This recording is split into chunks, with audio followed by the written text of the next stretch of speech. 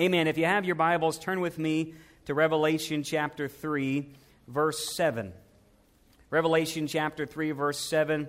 We are in a series entitled Getting Clear with Christ.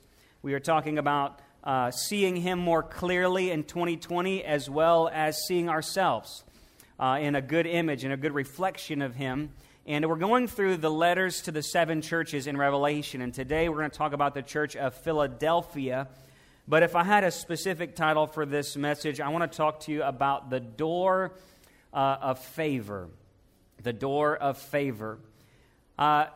Many years ago, there's a story about 3 young guys, Sam, Lewis, and John. And they, young guys, wanted to live it up and go to New York City and just have a week living the high life. I don't know that they weren't the most Christian guys, but either way, they went there and they got on the Grand Central Station, got the train, got in a little cab, and took them to one of the nicest hotels in New York, the Ambassador Hotel years ago.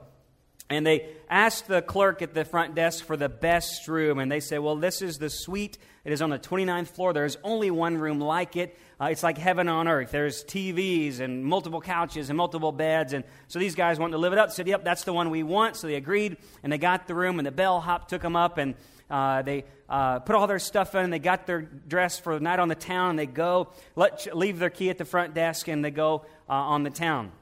Well, they get tired, and they finally come back, and they get inside, and the clerk at the desk says, well, unfortunately, the elevator's having some issues. You can either walk 29 floors up, okay, or we'll give you a nice room, it's not the best room, on the 2nd floor. So these young guys, we're only here once, we only live once, we're young, we can handle it. So 29 floors, let's do it. Doesn't that sound like 3 guys, right? So 29 floors, let's do it. So they get there, 5th floor, 6th floor, 11th floor, 12th floor, 15th floor.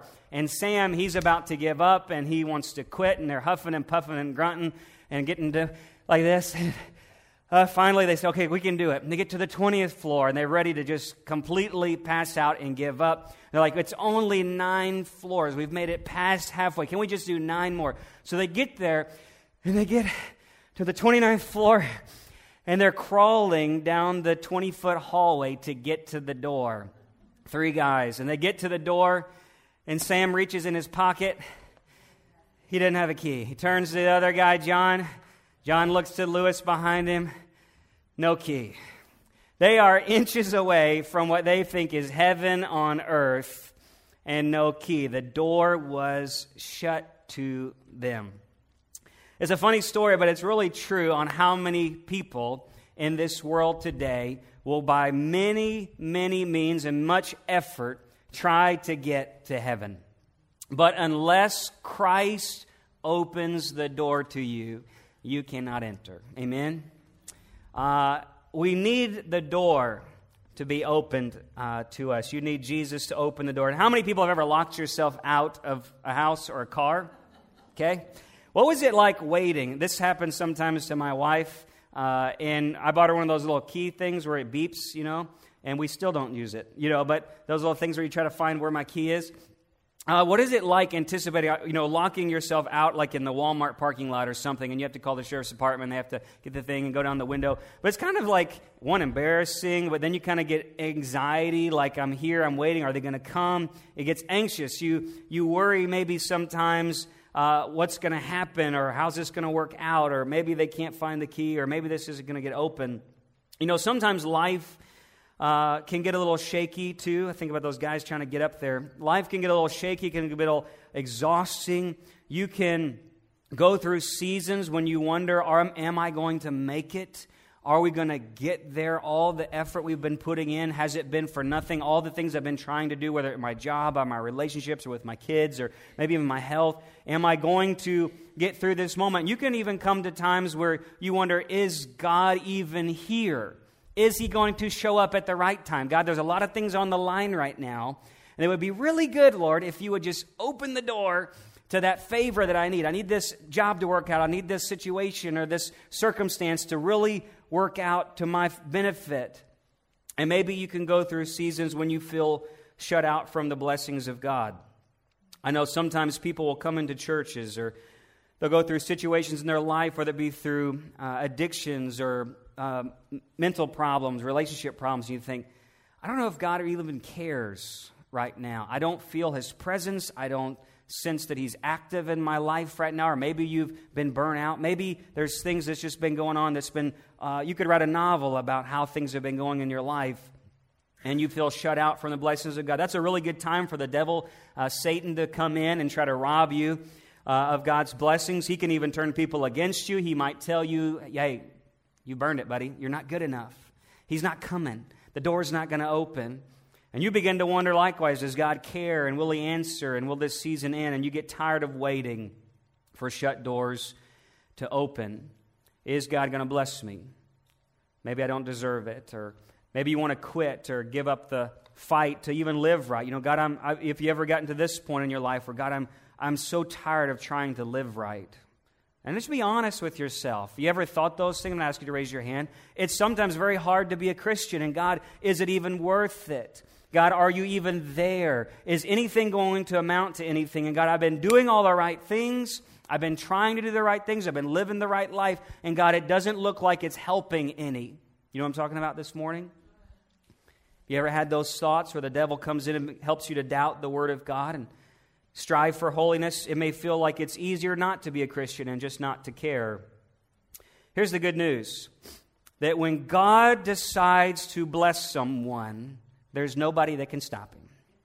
When God decides to open the door and pour out the blessings of heaven that you cannot contain it, the Bible says, there's no one who can stop Him. There's nobody who can stop God when He opens the door. But here's the question. Am I a person God wants to open a door for?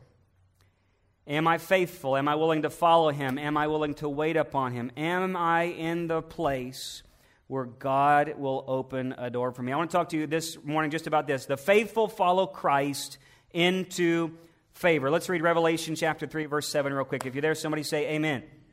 Revelation chapter 3, verse 7. It says this, "And to the angel of the church in Philadelphia write, He who is holy, who is true, who has the key of David, who opens and no one will shut, and who shuts and no one opens, says this, I know your deeds. Behold, I've put before you an open door." Turn to your neighbor and say, an open door, "which no one can shut, because you have a little power," keyword little power, "and you've kept my word and not denied my name.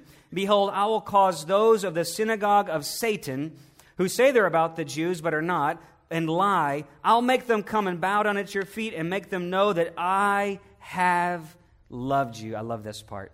That I have loved you. Because why? Because you've kept the word of my perseverance. And I'm going to keep you from the hour of testing that's about to come upon the whole world and test those who dwell on the earth. And I'm coming quickly. Hold fast what you have, so that no one will take your crown. He who overcomes, I'll make him a pillar. Somebody say pillar. Pillar in the temple of my God. He'll not go out from it anymore. And I'll write on him the name of my God, the name of the city of my God, the new Jerusalem, which comes down out of heaven from my God, and my new name. He who has an ear, let him hear what the Spirit says to the churches. Let me give you the background to this real quick. So John the apostle is hearing from Jesus, and he's writing to the church in Philadelphia. Philadelphia is the name. It's from brotherly love. It's from the guy who founded it because he loved his brother. He founded the city. And here Jesus is declaring His love to one of His most faithful churches. This is one of the only churches, there's only two in this whole list that Jesus doesn't say anything bad about, and this is one of them, Philadelphia.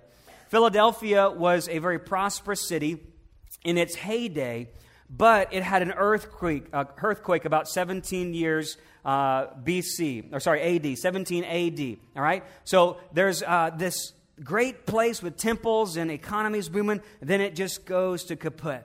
All the structures fall down, and if you know anything about earthquakes, sometimes only the pillars remain on these big temples. So this town has been economically destroyed. It felt like they were abandoned. In fact, at the time John is writing this of Christ, it's been many years since that moment. We're like in 90 AD now, so that happened in 17 AD. And the emperor comes into this place where there's all these vineyards in Philadelphia, which is the backbone of their community. They're finally got things going right again. The emperor says, you know what, your vineyards are nicer than my vineyards in Rome, so I'm going to tell everybody to cut them down and burn them because it's competing with my produce for wine. And so the emperor comes into his own town, cuts all of their economy out, and basically they feel excluded and cast out from all the things that they... Man, you ever had a life like that sometimes? I'm just thinking I'm making it, and then something comes and pulls the rug out under your feet, we say. That's these people. All right? And then go on to the Christians. The Christians are in this town, and in this day, Christians could go to the synagogue, which is where the Jews worship, and most people thought they were Jews. And the Jews had this legal right that they don't have to bow down to the emperors, and the Jews don't have to worship the pagan gods because Rome gave them a pass. So as long as Christians are under the Jews' umbrella, everything's okay. But about this time, because these people started radically being who God called them to be, preaching the gospel, declaring Jesus, keeping his word, that Jesus is alive. He is the only way, the only truth, and the only life. These Jews kicked them out. They come to the synagogue. They say, I don't care if your mom, your dad, your brothers and sisters go here. You're one of those crazy Christian people. And they push them out the door, and they shut the door in their face. And they could not. They lost their family. They lost their friends. They lost their way of worship. And now they are subject to Roman persecution. Because now if they want a job, now if you want to go to the marketplace and buy some fruit or some produce, you have got to make an offering that says, Caesar is God, and all these other gods are equal to my God.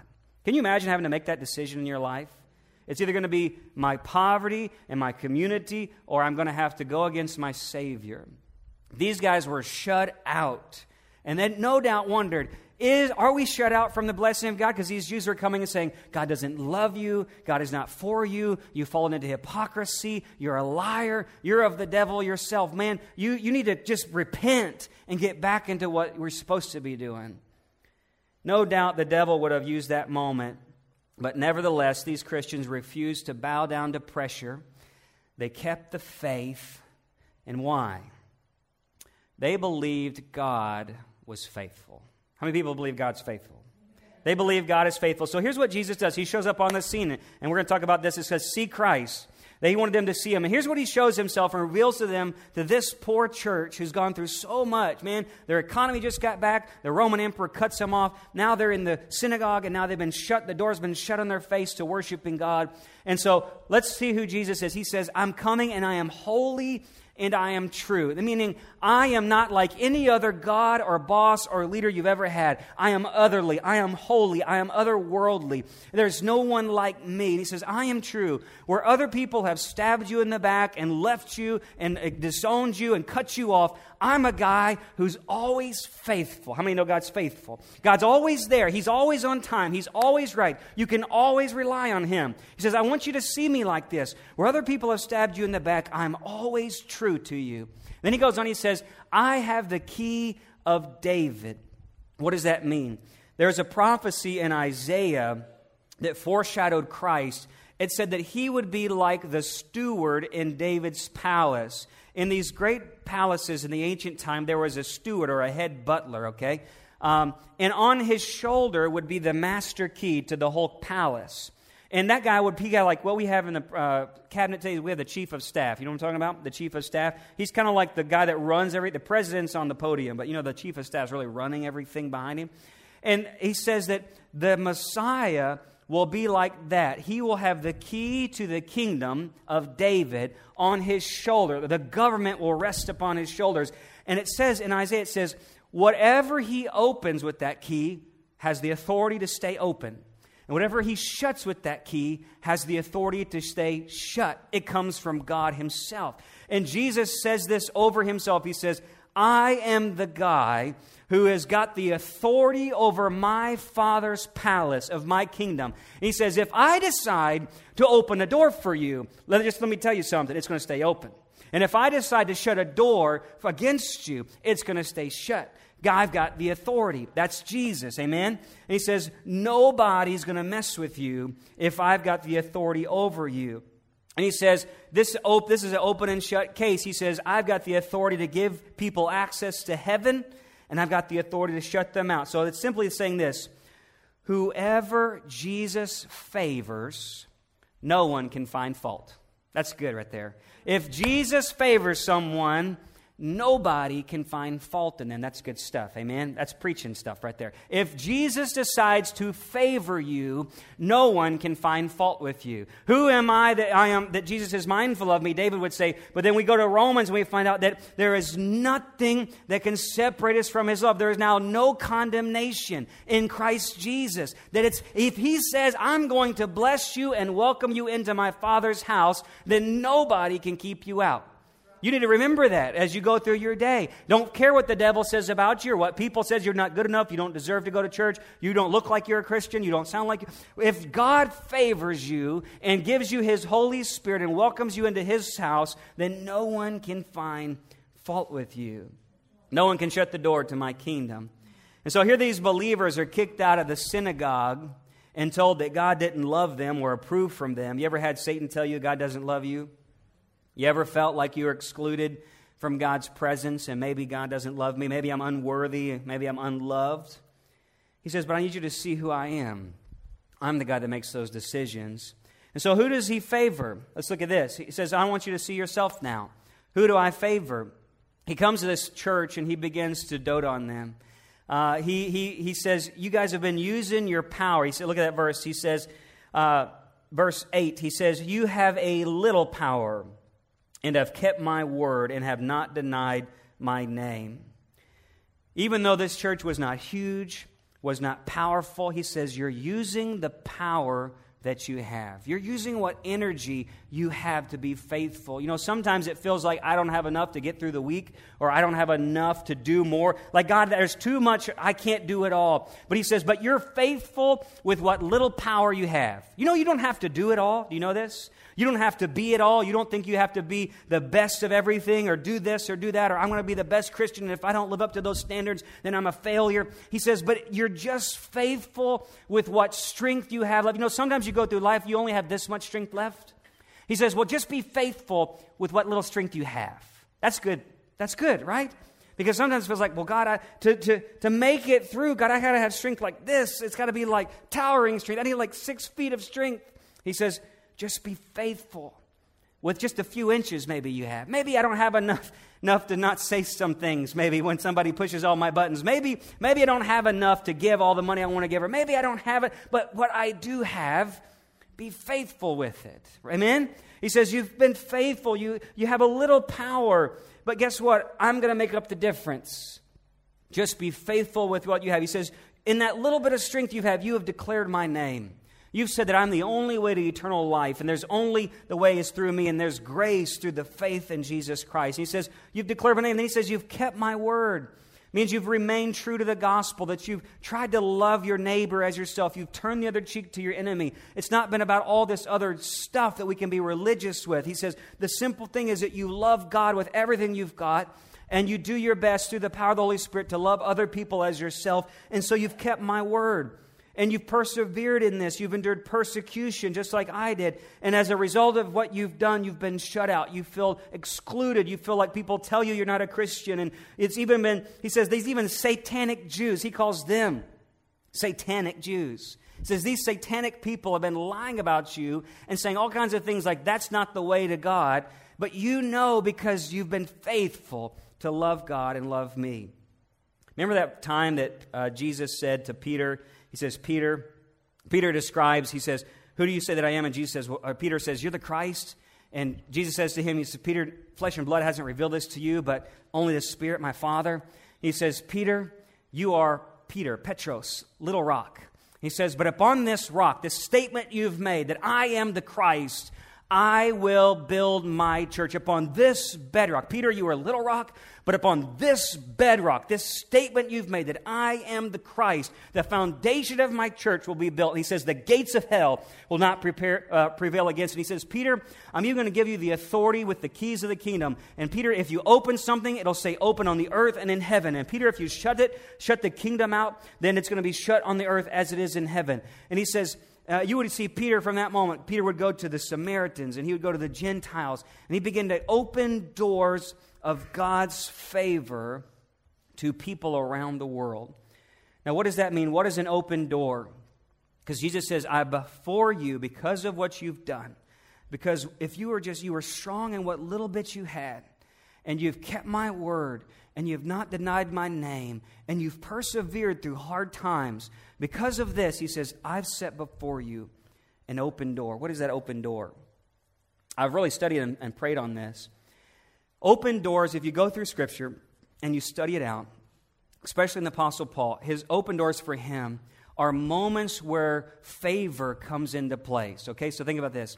It means that not only can it be an open door, okay, God, I want the blessings, God, in my life. That's true. But often an open door is not just for you. It's for someone else too. So Paul would say, hey, God has opened to me the door to go into Greece and preach the gospel. The door of favor has been opened, that God has prepared a path for me to continue to do what I've been called to do. But also, as I go through that door, that blessing is going to begin to go through me and out to other people. And here's the question. Are you waiting for the right open door? Doors are opportunity for God's favor to come into your life and often into others. So here's where we apply it to our lives today, this whole thing. Waiting for open doors.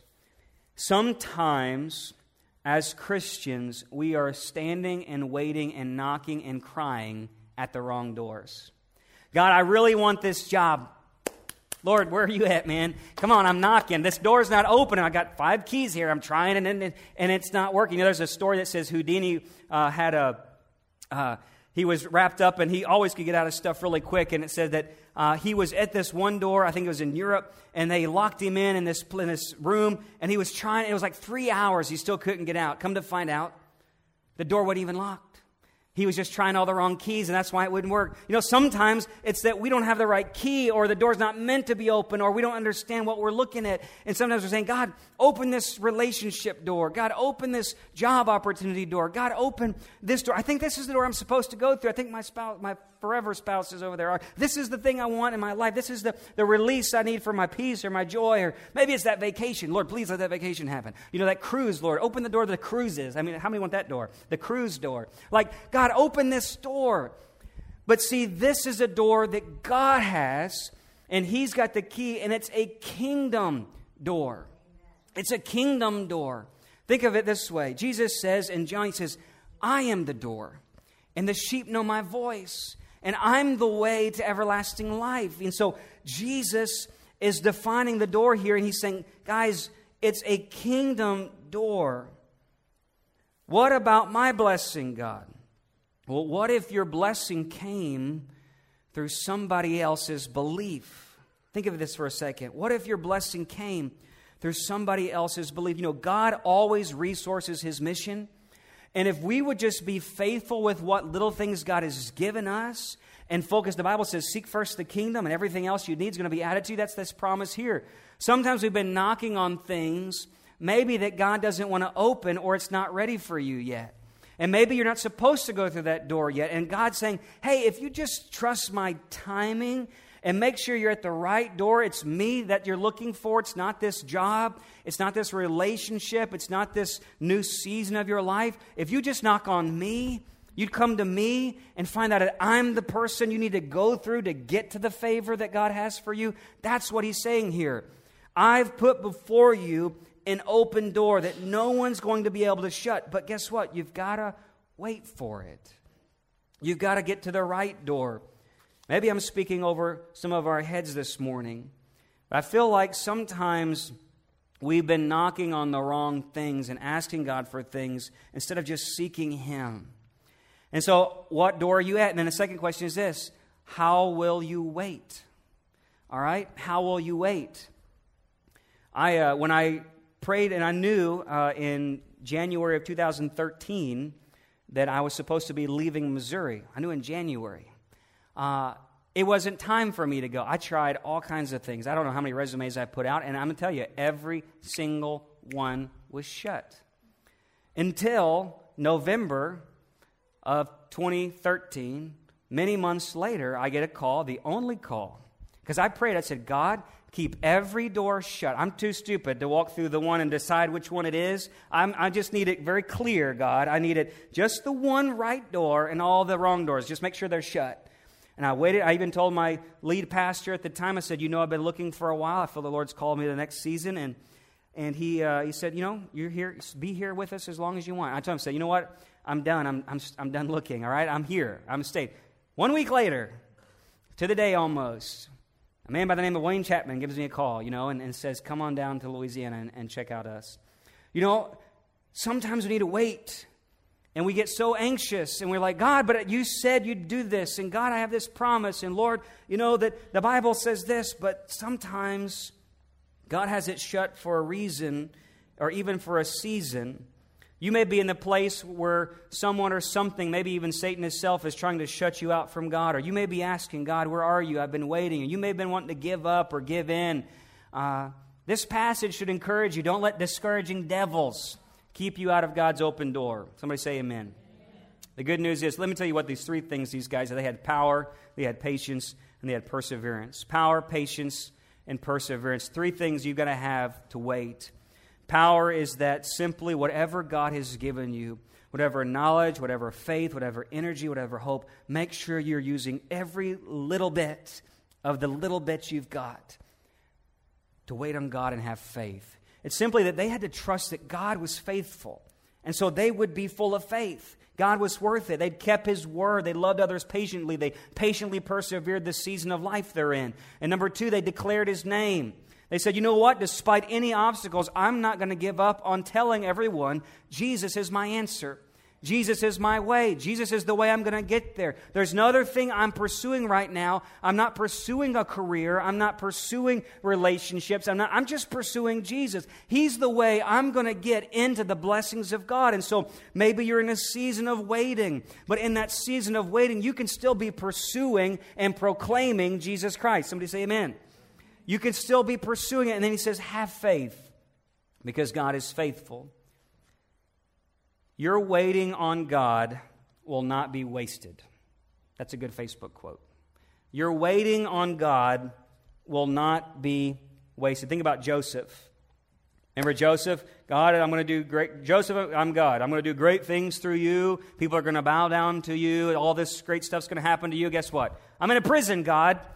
I just got arrested for something I didn't do, and now I'm in a prison. What happened to the dream, God? What happened to all the things you said about me? Joseph, just be faithful. Just be faithful. Years would go by, and finally, as an older man, after going through all of the pit and the prison and the palace, all the testings and trials, finally the day came where the door is open and his brothers come and bow down before him. Joseph saves a nation, saves his family. And what does he say to them?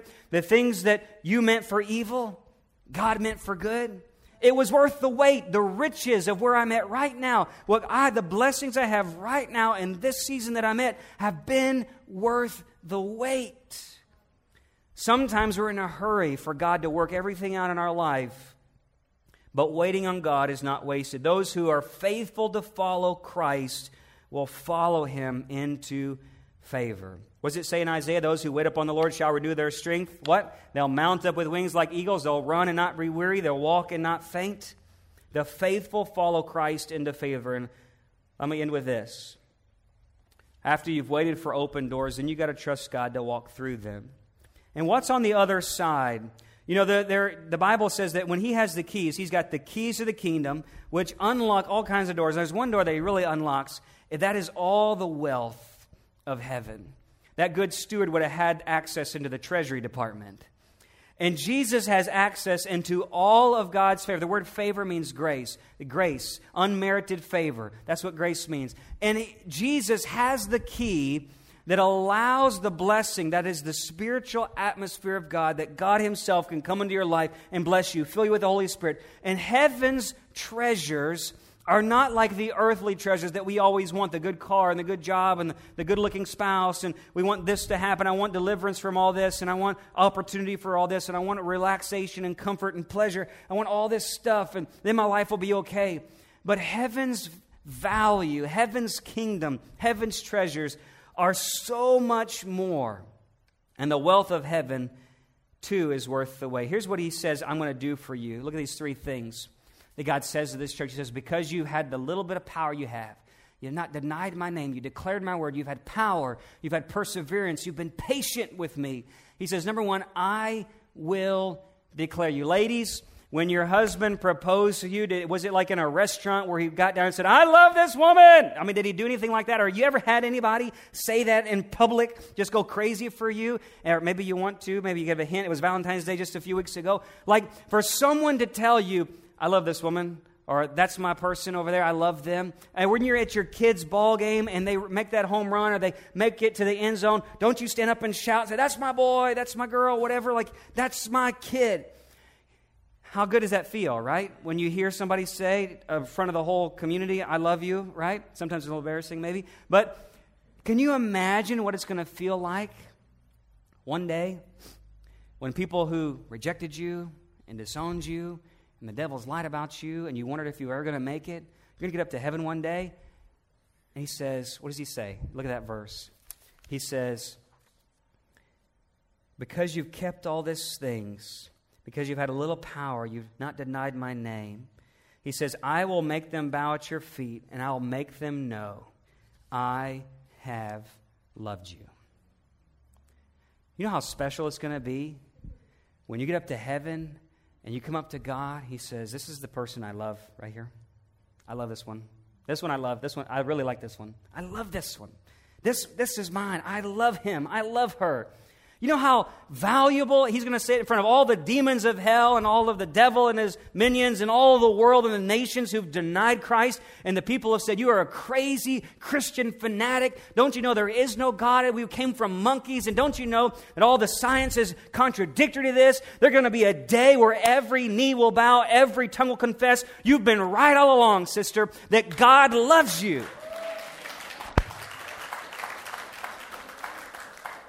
The whole world is going to declare, Christians, you are right. There is a God, and he did love you.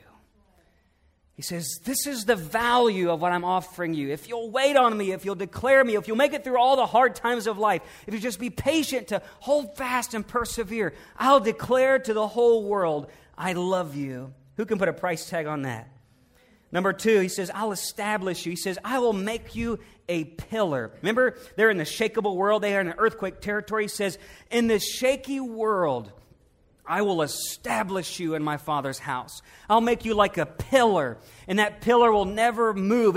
You can't even think these thousands and thousands of pound pillars in these temples. That's not something you can just move like a house plant. This is something that holds the foundation. He says, I'm going to build my kingdom upon you. You're going to be a part of it, like these bricks in the wall. You're going to be there forever in my Father's house. And something even cooler, he says, I'm going to put on you a name. You're going to have my Father's name, and I'm going to write a name on you. He says this a lot in a lot of the churches, but in the pillars, in a lot of these temples, and we do it back here, we have some on the wall back there, it says, these things are donated in memorial of so-and-so. Or if you go to these places, museums, you say, this is the general who did this in this battle. They're hero plaques. And on some of these pillars were written the names of people who had done a lot of good things for Rome or Greece or whatever their empire was. And he says, I'm going to write upon you that name. In my Father's house, you're going to be memorialized. You're going to be valued. That little thing you thought was just so little, just to make it through that season in your life, that little thing, that little power you had, he says, I'm going to establish you on that pillar. I'm going to write your name. It's going to say what you've done for the Lord, how the Lord has valued you. You're a hero in heaven. Because sometimes you don't know what little things you're doing on this earth are making the biggest impact in God's eyes. You've been faithful against the lies of the enemy. You've held it fast even though everything around you is falling apart. You've not let go of Jesus. You've held the course. You've run the race. You're going to make it. Somebody turn to your neighbor and say, you're going to make it. God's going to establish you. While everyone else excluded you, he says, I will establish you. Lastly is this. He says, I'll never leave you. That emperor had left you and cut out your economy. Those Jews cut you out. People maybe in your family cut you out. Those jobs you might have lost because you didn't want to go with the flow of what the world did. Maybe they were cutting corners and cheating on things in your workplace, and you said, I can't stand for this. And maybe you got ridiculed, or maybe you couldn't even finish that degree. We have Christians right now going to have to make true decisions whether they'll finish their college degree. because they'll not go with these professors and this. There's real things happening right now where people are making decisions where they're going to lose earthly blessings for heavenly gain. He says, I, though, will never leave you. He says, your greatest reward is going to be that you gain me. You see, you'll have his name, you'll be his bride, you'll forever be in the place where God dwells. I love this verse, and I close with this, and the team can come back. In Romans 8:35, it says, can anything ever separate us from Christ's love? Does it mean he no longer loves us if we have some trouble or calamity or are persecuted or hungry or destitute or in danger or threatened with death? Remember, as the Scriptures say, for your sake, Lord, we're all killed every day, and even like slaughtered sheep. But he says, no. Despite all these things, overwhelming victory is ours through Christ who has loved us.